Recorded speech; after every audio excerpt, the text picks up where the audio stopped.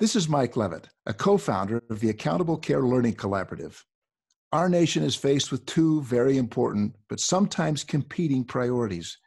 We have a duty to provide the best possible health care for every patient, but we must also remain competitive in a global marketplace. That's what value-based care is all about. Our challenge is to create a uniquely American system of health care. Truly, we're in a race to make value work.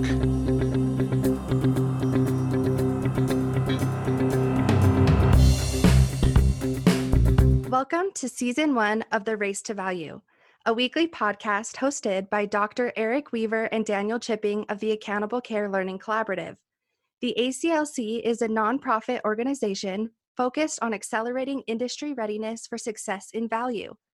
With its competency-based framework for health value, the ACLC is working with healthcare organizations all over the country to create the workforce of tomorrow.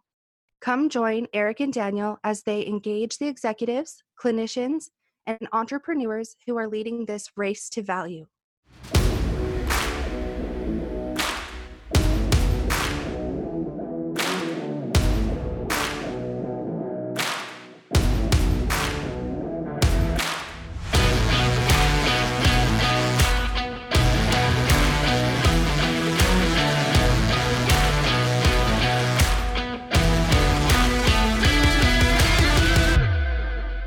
All right, Dr. McClellan, thank you for joining us today. You know, you are truly a man that needs no introduction. Our country is indebted to you for your government service as former commissioner of the FDA and administrator for CMS, and now as director of the Robert J. Margolis Center for Health Policy at Duke. You're truly bringing together the leading research, education, and engagement capabilities to inform policymaking to improve healthcare in our country. And I want to provide my own extension of gratitude personally for being a co-founder of my organization, the Accountable Care Learning Collaborative, a nonprofit organization that advances the knowledge and competency for value-based healthcare in our country. So again, thank you for being here today and discussing this important race to value that we have in our country. Well, thanks very much, Eric. It's great to see how the ACLC is proceeding. We need it now more than ever, and just want to thank all of the healthcare organizations that are part of this. It's an extremely difficult time for our country, and you all are helping show the way, not just to get through the crisis, but what we ought to be doing to avoid these kinds of situations in our healthcare system in the future. Well, Mark, as we start our conversation today, I thought we'd talk about the big elephant in the room, the election and health policy. And everyone wants to know your thoughts on the election and its impact on health policy. We're facing a new administration led by President-elect Biden. The transition may be a little rocky in as much as President Trump is refusing to concede at the moment. And additionally, we have this epic race for Senate control, which is now underway, and two pivotal runoffs that are happening in early January in Georgia to determine whether President have a Democratic Congress to work with or a giant obstacle in a GOP Senate. Obviously, the most immediate policy priorities will be centered on the COVID response, and we'll get into that a little bit later. But before we get into that, I had a two-part question for you.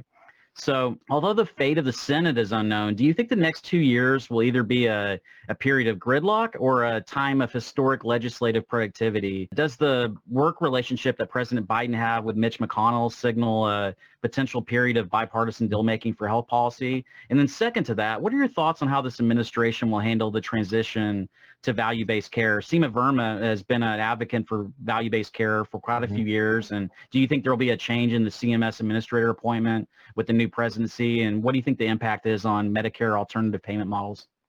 Yeah, so great questions for context. COVID response and economic recovery are the big legislative issues for the coming year. And so that's hanging over everything. But, as we saw, this has turned out to be a more evenly divided election than many people expected, with this kind of reverse coattail effect with President Trump and the Republicans. And so I think best case for Democrats, it's a 50-50 Senate with moderate Democrats like Senator Joe Manchin in West Virginia who've already said they want to be thoughtful, to put it mildly, about big progressive agenda items. It means that if there is going to be legislation, it's likely to be bipartisan. And I think that means, on the one hand, big major legislative programs other than in areas like COVID response and recovery are probably not going to happen. The administration's laid out a few other key priorities, including some action on climate change, where there's some potential, I think, for bipartisanship, some action to address the really difficult racial issues facing the United States right now, where, again, some bipartisan action might be possible. But at the federal level, I think it makes it challenging to consider major proposals like lowering the eligibility age of Medicare or a big coverage expansion. Now, if the Supreme Court does something unexpected with the ACA, they had a case about potential broad ACA invalidation earlier this month, that could change. But looking at the arguments made and the reactions of the justices, if there is further action on the ACA, I think it'd be pretty narrow and maybe affecting the most popular provision, the guaranteed issue and community rating features that were most tightly linked to the mandate or the tax. But even there, it seems like, as Judge Alito said, the plane might not be flying perfectly, but it's still flying, and Congress didn't take any other steps to change those other provisions. So barring something really unexpected, I would think that legislation that you could see would be in areas where there's more bipartisan interest, and that would include maybe some actions on transparency and surprise billing, some actions on drug pricing that could get some bipartisan support, and value-based care approaches, which is to your other question, I do see those continuing, maybe not quite in the same way. As you said, the current administration has, on the one hand, really emphasized a further push on adoption of alternative payment models. At the same time, they've put a pretty intense focus on making sure that the models they are implementing have a very clear path to getting documented savings in the relatively short term. I think if there is an area where the new administration might modify that, it would be maybe going back to a little bit less strict interpretation of short-term savings, maybe a bit more flexibility. But Eric, now we've seen Republican, Democratic administrations push forward with the authorities that CMS has and the Center for Medicare and Medicaid Innovation. Both have proposed, and the current administration is actually implementing mandatory versions of alternative payment models to address with some of the challenges of getting savings and getting more widespread adoption that happen with the voluntary models. And both sides talking about the importance of models that move significantly away from fee-for-service, at least for large integrated organizations, and support for ACO type programs or perhaps direct contracting, maybe tweaked a bit. So I do see all of those continuing. One of the other things I do besides having an opportunity to work with ACLC is work with a CMMI-supported effort, the Healthcare Payment Learning and Action Network, that's really about trying to align public and private efforts on reform. And I'd say there's been strong support for that, strong support going forward. Some of the advisors for the new administration have been involved in those efforts, have been advocates for bigger, more thoughtful payment reform. So what are you seeing now in terms of the industry rebounding to more of a steady state so that they're prepared for the accelerated movement towards value-based care that's underway? And in addition to VBC, what other changes are happening at the moment in care delivery? Also, with the way that COVID's put a spotlight on the healthcare industry in addressing its systemic failures and flawed design, do you think there's now more of a realization that much of we did for patients in the pre-COVID area was low value care and created unnecessary wasteful spending?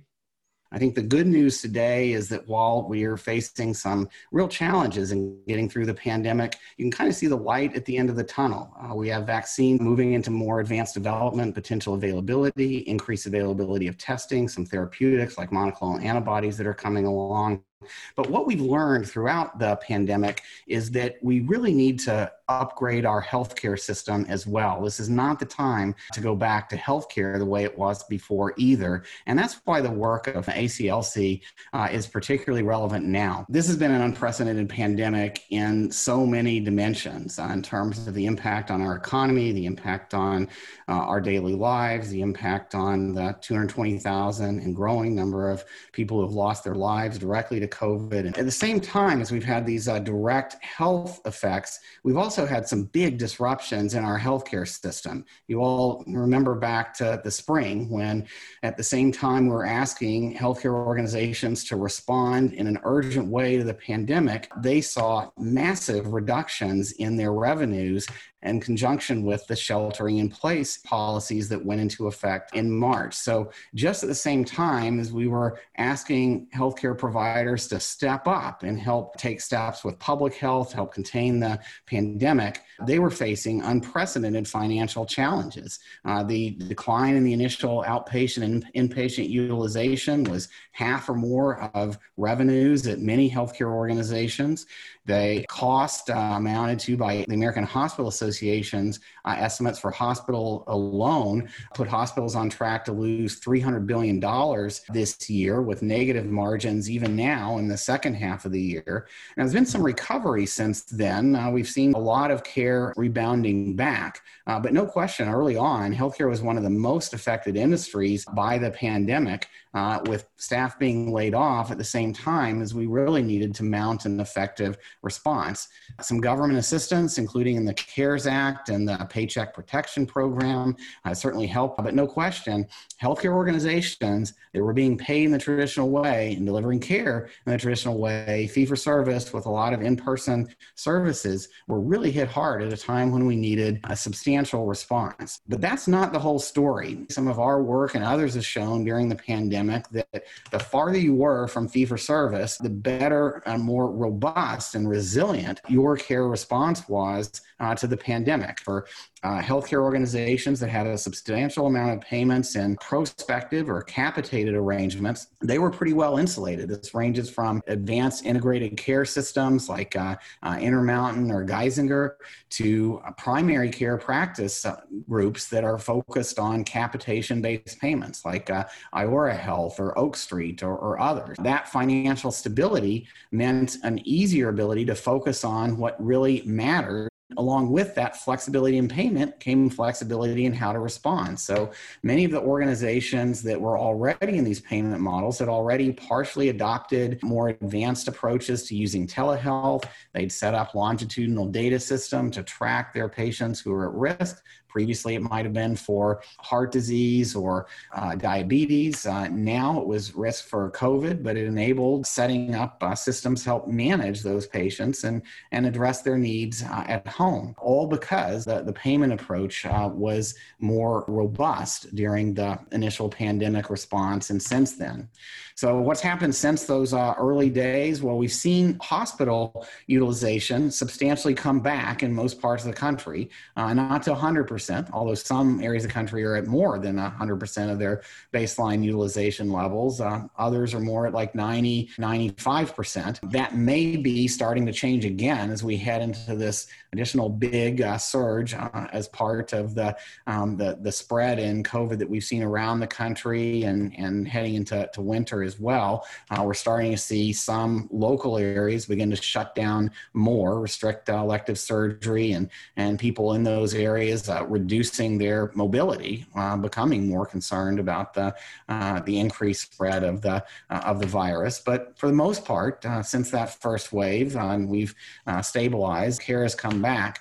Some important dimensions of care, though, have not. Some very important preventive services, colonoscopies, mammograms, and vaccines was not nearly where we would ideally like to be in terms of the capacity for using these preventive services to help prevent downstream complications. So what hasn't come back is prevention-oriented primary care, and that's exactly the area, as you know, that ACOs and other alternative payment arrangements have really emphasized. We have seen that it's just been easier in organizations that pre-COVID had already started moving into these new payment deployment models with the development of advanced multidisciplinary primary care teams, now including more virtual care, including the integration of behavioral health services. So what I'm talking about here is not just switching in-person visits to telehealth and the hope that it can be done temporarily or equivalently, but real organizational strategies around aiming for a more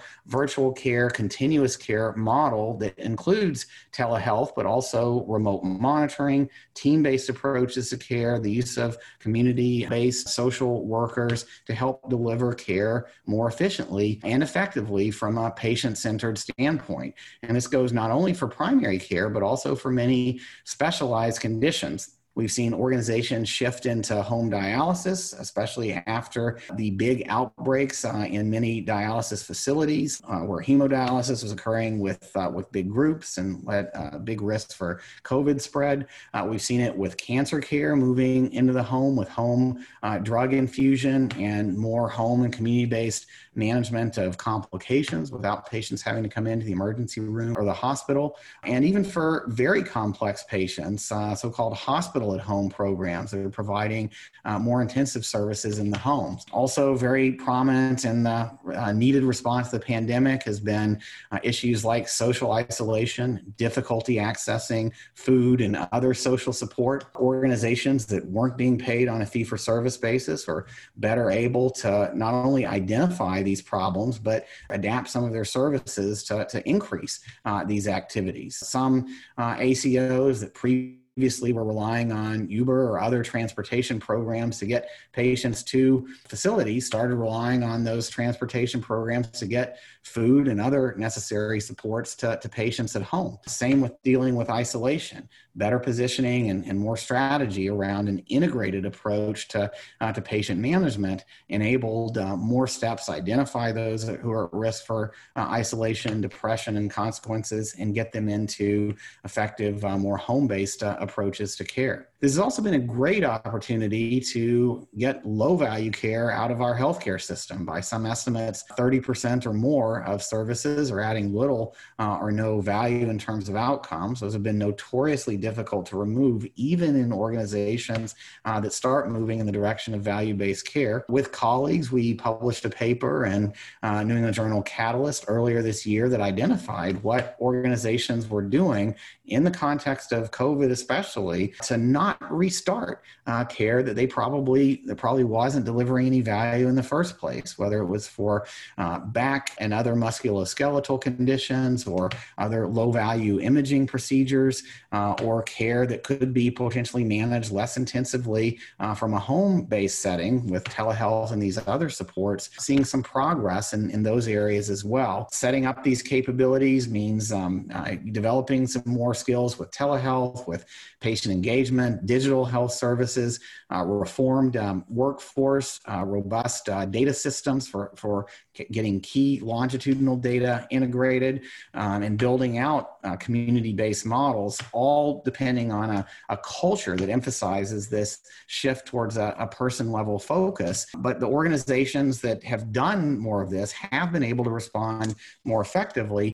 The old normal was not good in terms of cost and access and preparedness for a public health emergency. We've seen in the pandemic that we can do significantly better. This is an opportunity to help move in that direction. While there has not been another big relief bill passed by Congress to take these steps in Medicare or Medicaid, we've seen a number of healthcare organizations around the country implement steps like this. For example, Blue Cross of North Carolina, Blue Cross of Massachusetts, Blue Cross of Minnesota, Blue Shield of California, the state of Washington have all implemented programs to provide relief to primary care practices in the form of some additional upfront payments now, in conjunction with working with those healthcare organizations to move into advanced physician-led ACOs or similar programs, more direct contracting phased in over the next several years. So that has the advantage of providing some relief now,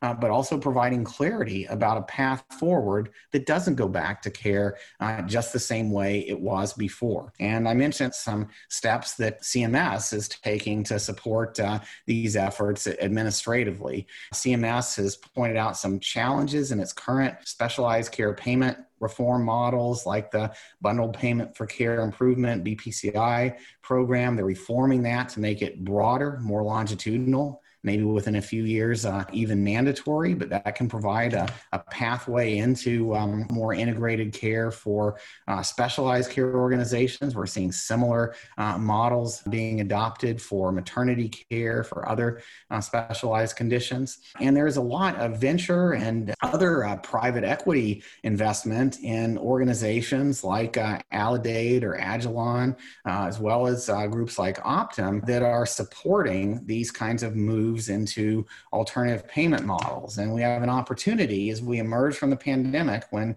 people are hopefully paying attention and don't want to repeat what happened this spring, want more stability for the long term, want to keep the reforms in care to move towards more person-based, telehealth, home-based services. This is a very potentially effective way to do it if we can work on it together. I think there's some other supports coming for these steps in the next year, looking ahead, hopefully with progress on vaccines and treatments and testing.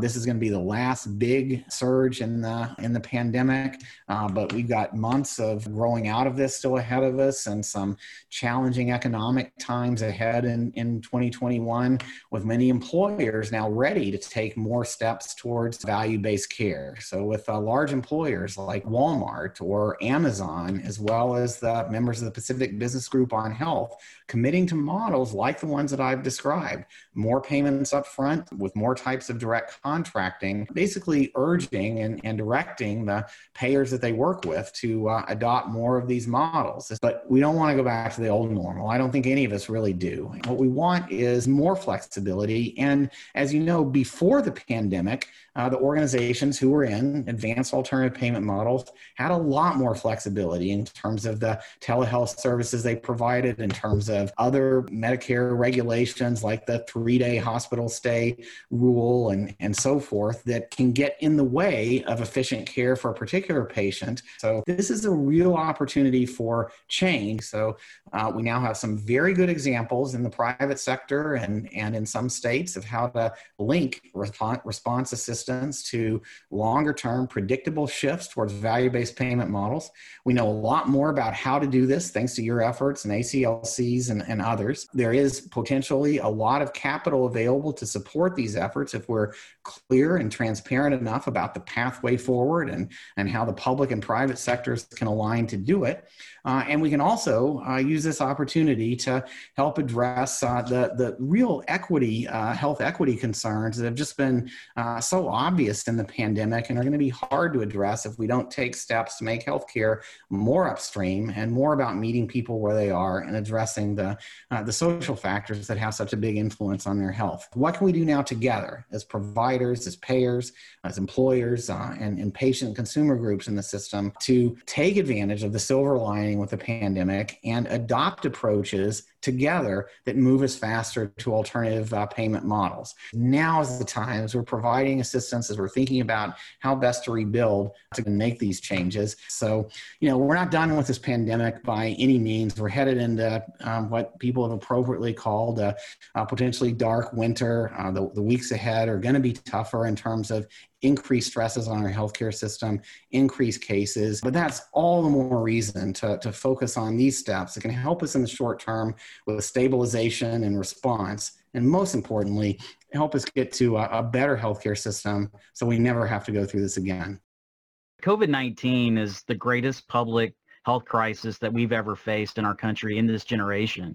The Duke Margolis Center for Health Policy has marshaled its outstanding network of experts to respond to this crisis in real time, guiding federal and state leaders through this extraordinarily difficult period. And I know the Biden administration will be challenged in its first 100 days and beyond to address the pandemic when it comes to vaccine distribution, improved access to PPE, testing, drugs, medical supplies, ensuring secure and resilient supply chains, providing support financially to providers, and ensuring the integrity of the FDA and the CDC. So I had a two-part question for you here on COVID. How do you think, or how would you advise the new administration on their COVID response with regard to some of these aforementioned priorities? And then also, how can the government ensure equitable distribution of vaccines once they do become available to the public? Since one of the front runners in the vaccine race, the vaccine made by Pfizer, as I understand, needs to be kept extremely cold. I mean, I was reading like minus 70 degrees, which is like winter in Antarctica. Yeah. You know, how Celsius, are we going to? Yeah, Celsius. How are communities, like especially rural areas, going to be able to store vaccines and make sure that they're able to be distributed? Yeah, it is a challenge, and actually, I'm looking forward to getting to that challenge. Honestly, Eric, the worst phase of the pandemic I think that we're going to ever face is right now. We knew this was coming, this fall winter surge. You know, people are tired of all of this. They're having a harder time, you know, following the approaches that we know work, and we are seeing now significant surges in cases really everywhere in the country. Our previous surges, you know, East Coast, Northeast, and a little bit on the West Coast, and then South and West in the summer. Those were regional when we had big challenges, healthcare systems then. We could more easily surge in staff, other resources from other places, but it's everywhere now with, you know, more than 1 million cases in the past week, and the case rates going up, and hospitalization rates and deaths increasing as well. So from the standpoint of the new administration, they are potentially inheriting a really tough set of challenges. But from the standpoint of the current administration, the transition, what happens now in the next weeks, both in terms of containing the current outbreaks and in terms of preparation for the vaccine availability and vaccination, which could start as soon as a month from now. You know, really all that's happening while the transition's going on. You know, by January 20th, hopefully a good bit of this is going to be behind us.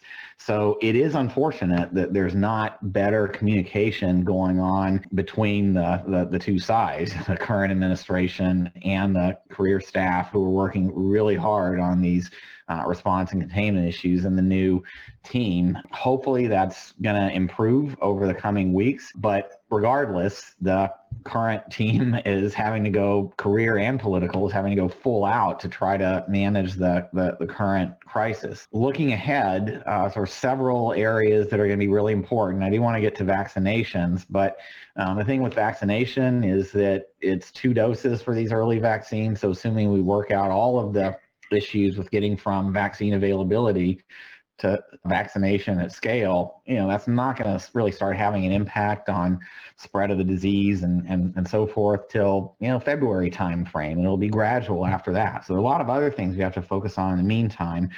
Just highlighting several.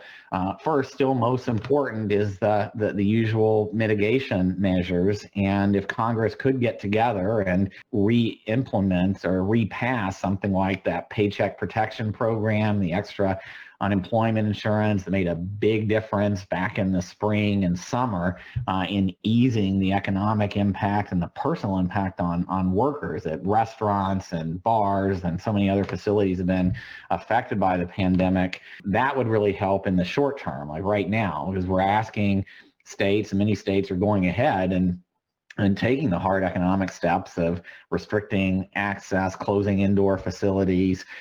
Some states are getting close to lockdowns because of how much their healthcare systems are strained, at least in particular regions. We don't have to do that everywhere, but it sure would be helpful to have some federal guidance and some financial support for redoing it where we need to. So either in the lame duck session coming up, or in, you know, back to what's the top legislative priority for the new administration, it's this: getting financial support passed for the economic implications of trying to contain the outbreaks, but we really need to be doing that now, not 8 weeks from now. So that's one important area. Second area where hopefully we can have some more progress is in testing. So I know many organizations have started not just trying to make available more rapid access and then results from the so-called lab PCR tests that are very important for identifying who's infected so that they can isolate. And, we're at way too many cases to do a serious amount of contact tracing, but hopefully we'll be back at that point before too long and getting through this surge. But testing now matters not just because of the need for isolation, but also because we actually have treatments that may be beneficial for people in early stage, the monoclonal antibodies. I'll talk about that more in a second. The other type of testing that's more feasible than it used to be and much more available than it used to be are the so-called point of care tests. They're mainly antigen tests. FDA just this week approved a new one that could be used at home. That one's not going to be transformative in itself. It's only available in limited quantities, but between the Abbott Binax Now test at 50 million per month, Roche bringing large-scale capacity online, some of the other manufacturers, by the end of this year, we should be able to produce and potentially distribute a couple 100 million of those point of care tests per month. And these are now increasingly being used not just with the NBA and other sports leagues to stay open and limit outbreaks, but point of care testing as well as pooled PCR. Duke University is using it. We had an MMWR report from CDC just this week. We've been able to keep infection spread in our communities almost to zero and be able to detect outbreaks early, paired with other steps like distancing and mask wearing. You can really control outbreaks in settings where people need to be together. So I'm hoping that we can see more of those kinds of approaches used in other universities, in schools, in other essential worker settings, firehouses, food processing plants where there have been congregate settings for the elderly, where there have been a lot of outbreaks, and we should be doing more on that now. We would like to see more of a national testing strategy now. If we don't get it now, I think we are going to get it with the new administration. Related to that, I think the new administration is also going to very much prioritize reopening schools. It is something we should be doing in this country. In Europe, where they have many parts of Europe now have higher case rates even than we do, and they are in shutdown modes. The restaurants are closed, the bars are closed, et cetera, but they have kept the schools open because they have effective strategies in place to prioritize that, and because they're providing some financial help to the impacted businesses that have had to close to enable containment while prioritizing things like schools. We need to do something like that here, and I think, again, high priority for the new administration if it doesn't happen sooner. So FDA this past week approved for emergency use monoclonal antibody treatment like the one that President Trump received and Governor Chris Christie. These look very promising, as is unfortunately often the case in a public health emergency. We aren't set up well to get really good clinical trials done quickly, to get definitive evidence to guide what we're doing.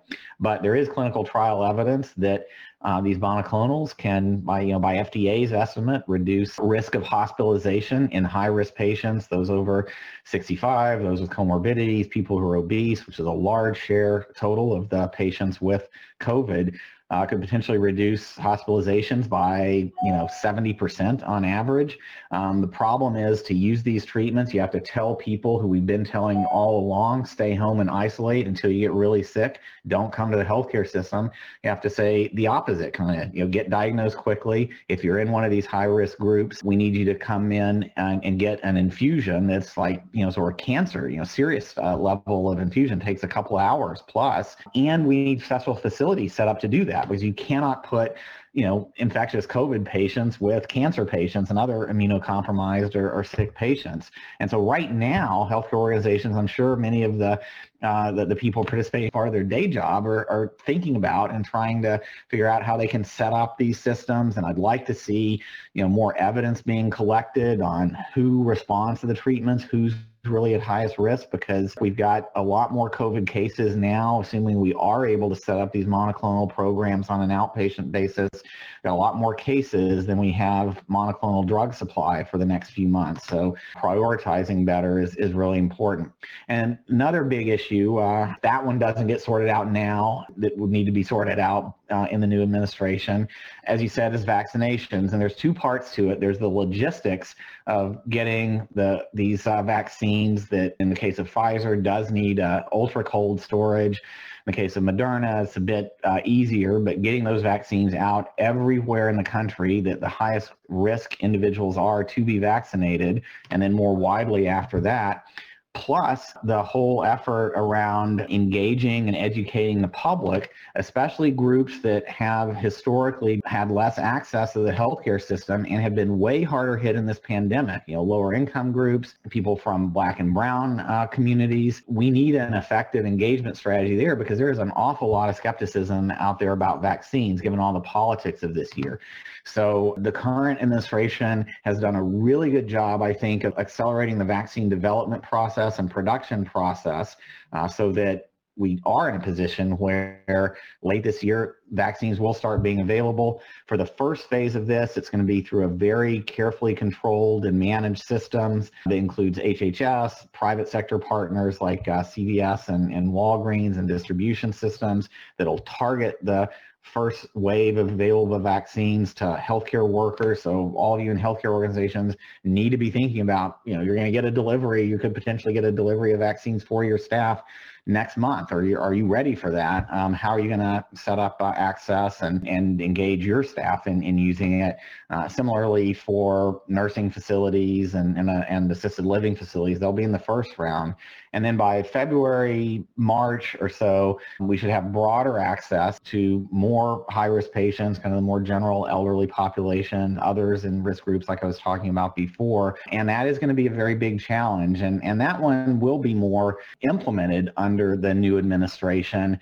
But the planning for that is something that needs to be underway now. And again, a lot of steps being taken, but it's, as you said, it's an unprecedented challenge. And I do worry that we are going to see gaps. And I would like to emphasize, though, that if you look at performance of healthcare organizations during the pandemic, those that are in more advanced ACOs, those that have moved away from fee-for-service, they got hit less hard.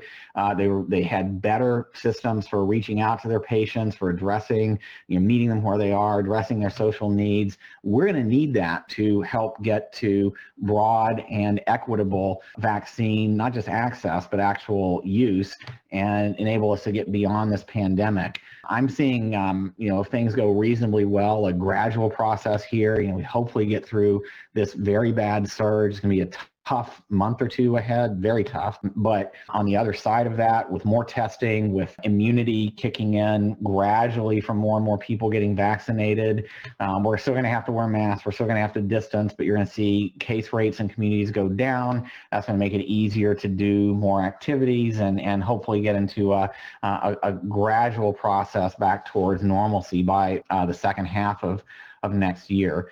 But this is the worst part, and it's going to happen. A lot we need to do even before the transition. So, Mark, we're heading towards this dark winter. We have this unprecedented challenge, but really there's a silver lining. There's some hope. And a lot of our ACO executives that are listening to this conversation, they're thinking a lot about how we're working so tirelessly trying to address social determinants of health and plan interventions. That really is a result of failures that we've seen in the public health sector due to underfunding, and public health has been perpetually underfunded. And I have to think, if there is a silver lining, I wanted to ask you this: do you see there being an effort to have a longer-term sustainable investment in public health with the Biden administration? And since the important objective of value-based care is keeping people healthy, and with how crucial public health funding is to address social determinants, do you think that public health will now get the full seat at the table, and one that it rightly deserves?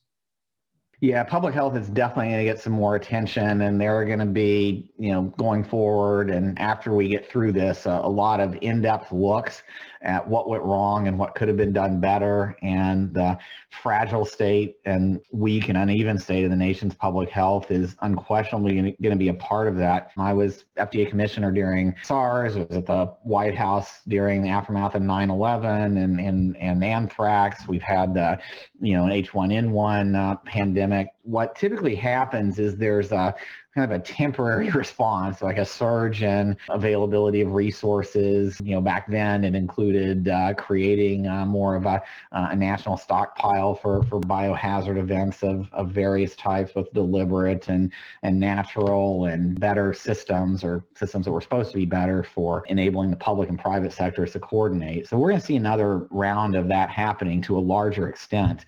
But I think it's also a time, since we're in the process of reforming our healthcare system, and since we've got a lot of new technologies available that we didn't before, to think about reimagining how public health could work. I don't think, especially based on this experience, that if there is another pandemic, and there will be a pandemic flu or some other threat that really does spread and that is hard to contain or control, we do need better public health resources for rapid testing and contact tracing. But even when we had lower rates of COVID in our communities, our contact tracing systems, they just weren't working great. We're not a country where everybody's really comfortable just sharing information with the government about who they've been around. There's a lot of skepticism of even, getting tested when you come in or when you have symptoms. We also have a lot of new technologies coming along. I mentioned testing earlier. I think by 6 months from now, we have the technological capabilities to make rapid in-home testing available at low cost. We've done it already for pregnancy, we're getting there for HIV. We've got some work still to do on how we deal with the fact that these tests aren't perfect, and they shouldn't be viewed as the way some people are doing testing now. Okay, I tested negative, so I can go out and do whatever I want. That's incorrect, obviously, because people can have lower levels of virus than is detectable when you got the test and still be infectious the next day or even that day. It does create an opportunity for a more built-in infrastructure. So, for example, schools next fall, I know Duke is already thinking about this. Are we going to have kind of more routine testing capacity for anybody with symptoms? And if there is, say, a flu outbreak or something like that, do we want to use some of these new technologies to require students or faculty who are close to the outbreak to get tested? I can see the same kind of things happening in businesses or schools. And, a lot of people were saying before this pandemic, well, what's the big deal? We have a bad flu year, 80, 90,000 people could die. Well, we may be able to do something about that too, through a more proactive, integrated into business and our community and our more proactive healthcare systems, an ability to augment traditional public health using new diagnostic technologies, using data sharing. All of the ACO, one of the top priorities when you're ACO is use data, longitudinal data, to identify your at-risk patients and anticipate what their biggest health risks are going to be. Well, that certainly includes, cardiovascular risk factors, but, I think on an ongoing basis, it's going to include infectious disease risk factors too. So some new ways for public health to work with, hopefully, a reformed healthcare system coming out of this. Again, just because of the limitations of the traditional public health model that we've seen in the U.S. and the challenges of getting just substantial ongoing public health funding for the long term, suggests that we really need to take advantage of technology and of changes that are taking place in our healthcare system to make it, and our businesses, to make them a better support for have a more hardened capacity to prevent infectious disease, and for that matter, to do a better job of dealing with cardiovascular risk factors and our number 1 and 2 threats to public health and causes of premature death and disability.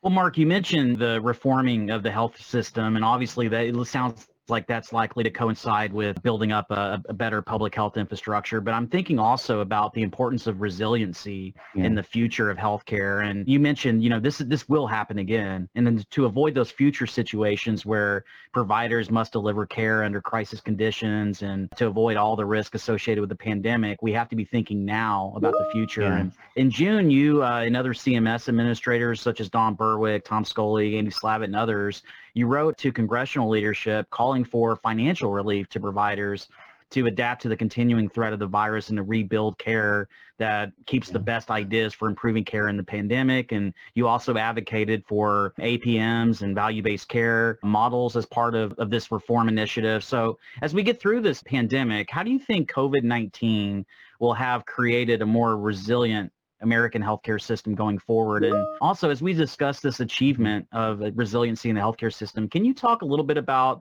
the work that you're doing with the Land Healthcare Resiliency Collaborative to build solidarity around this issue? Yeah, happy to talk about all of that. It's a great question. And, unfortunately, I don't think I know the answer. So let me unpack that a little bit.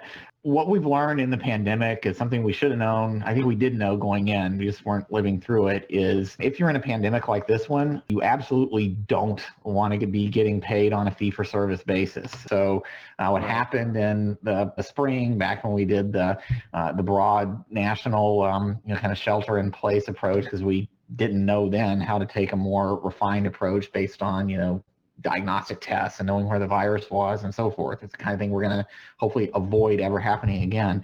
But hospitals, physician offices, the 80% of our healthcare system that's still primarily paid on a fee-for-service basis saw huge reductions in revenues, and we're actually laying off staff at a time when we really needed our healthcare system to surge along with the pandemic to move to new models of care that were about early diagnosis and managing risk factors, and about delivering care that meets people where they are, at home or more convenient settings, and about finding ways to avoid costly and complicated inpatient procedures at a time when the hospitals were being stressed, and that could lead potentially to further risks and exposures. And if that all sounds like things that value-based care organizations were already trying to do, that's because it is. It really is perfectly aligned. If you look at, and we did some of this in our work, you can go to Duke Margolis, COVID-19 Resilience.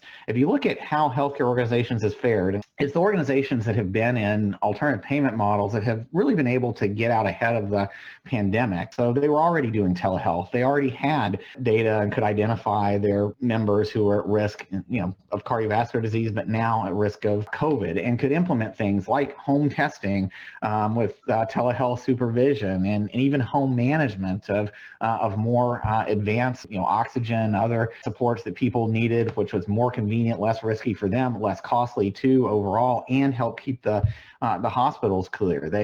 Many of these organizations started helping out public health because it was in their interest too to keep the outbreaks down in their region, because they weren't getting paid based on admissions. They're getting paid to keep the public health and population health in their community better. And so we collected a whole lot of examples of what these organizations have been doing that have really helped with a more robust COVID response, and have compiled those. That's part of what the Healthcare Payment Learning and Action Network, Resilience Network is doing now. Encourage people who haven't looked at that yet. Healthcare Payment Learning and Action Network, Resiliency. There's a set of principles that a number of healthcare organizations are working on together, and we're in the process of compiling even bigger and more systematic approach of what works for care redesign in the pandemic. But what really works is being able to implement these steps in a sustainable long-term basis. And that, I think, is much easier when you're not in fee-for-service, when you're getting paid much more on a person level and have more flexibility to adopt things like not just telehealth, but whole virtual care models with integrated behavioral health and social services.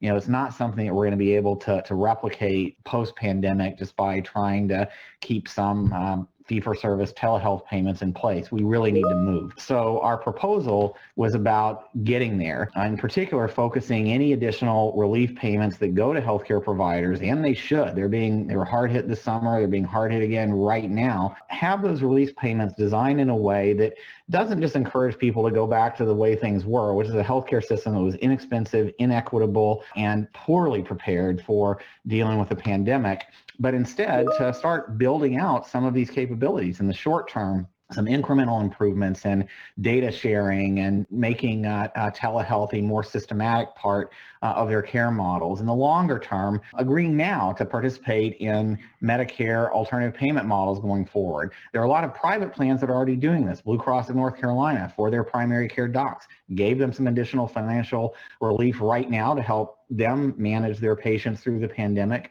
and also providing support for them to move over the next few years into essentially advanced physician-led ACOs that are going to position them much better and much more robustly, not only to deliver better, higher value care, but also for the next pandemic.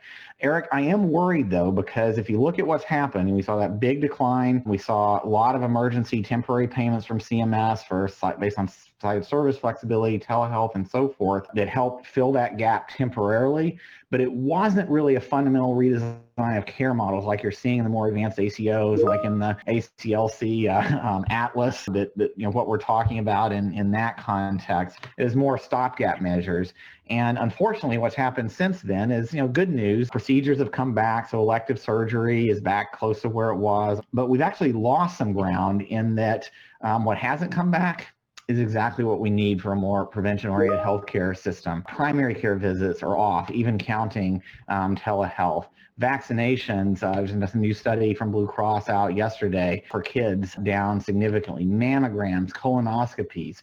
We're not setting up a system that's resilient and moving towards prevention and the kinds of things that we really need to happen now and in the future. And so back to your question, this is a live issue. There is a great opportunity in the lame duck session now and in early 21 in the COVID relief legislation for the provider relief that I think should be in there to be done in a way that isn't just tied to your past fee-for-service billings, but that's tied to taking steps towards a more resilient healthcare system, getting a path in place to move into alternative payment models and be more robust and resilient to the pandemics that may still come, to getting through the rest of this pandemic, and to delivering care that's more in line with the future of healthcare, personalized at home, convenient, and more flexible and individualized. But we're not there yet, and there are some worrisome signs. So I hope we're going to end up with this being another big push to value-based care, which it really should be based on what we've learned in the pandemic. And again,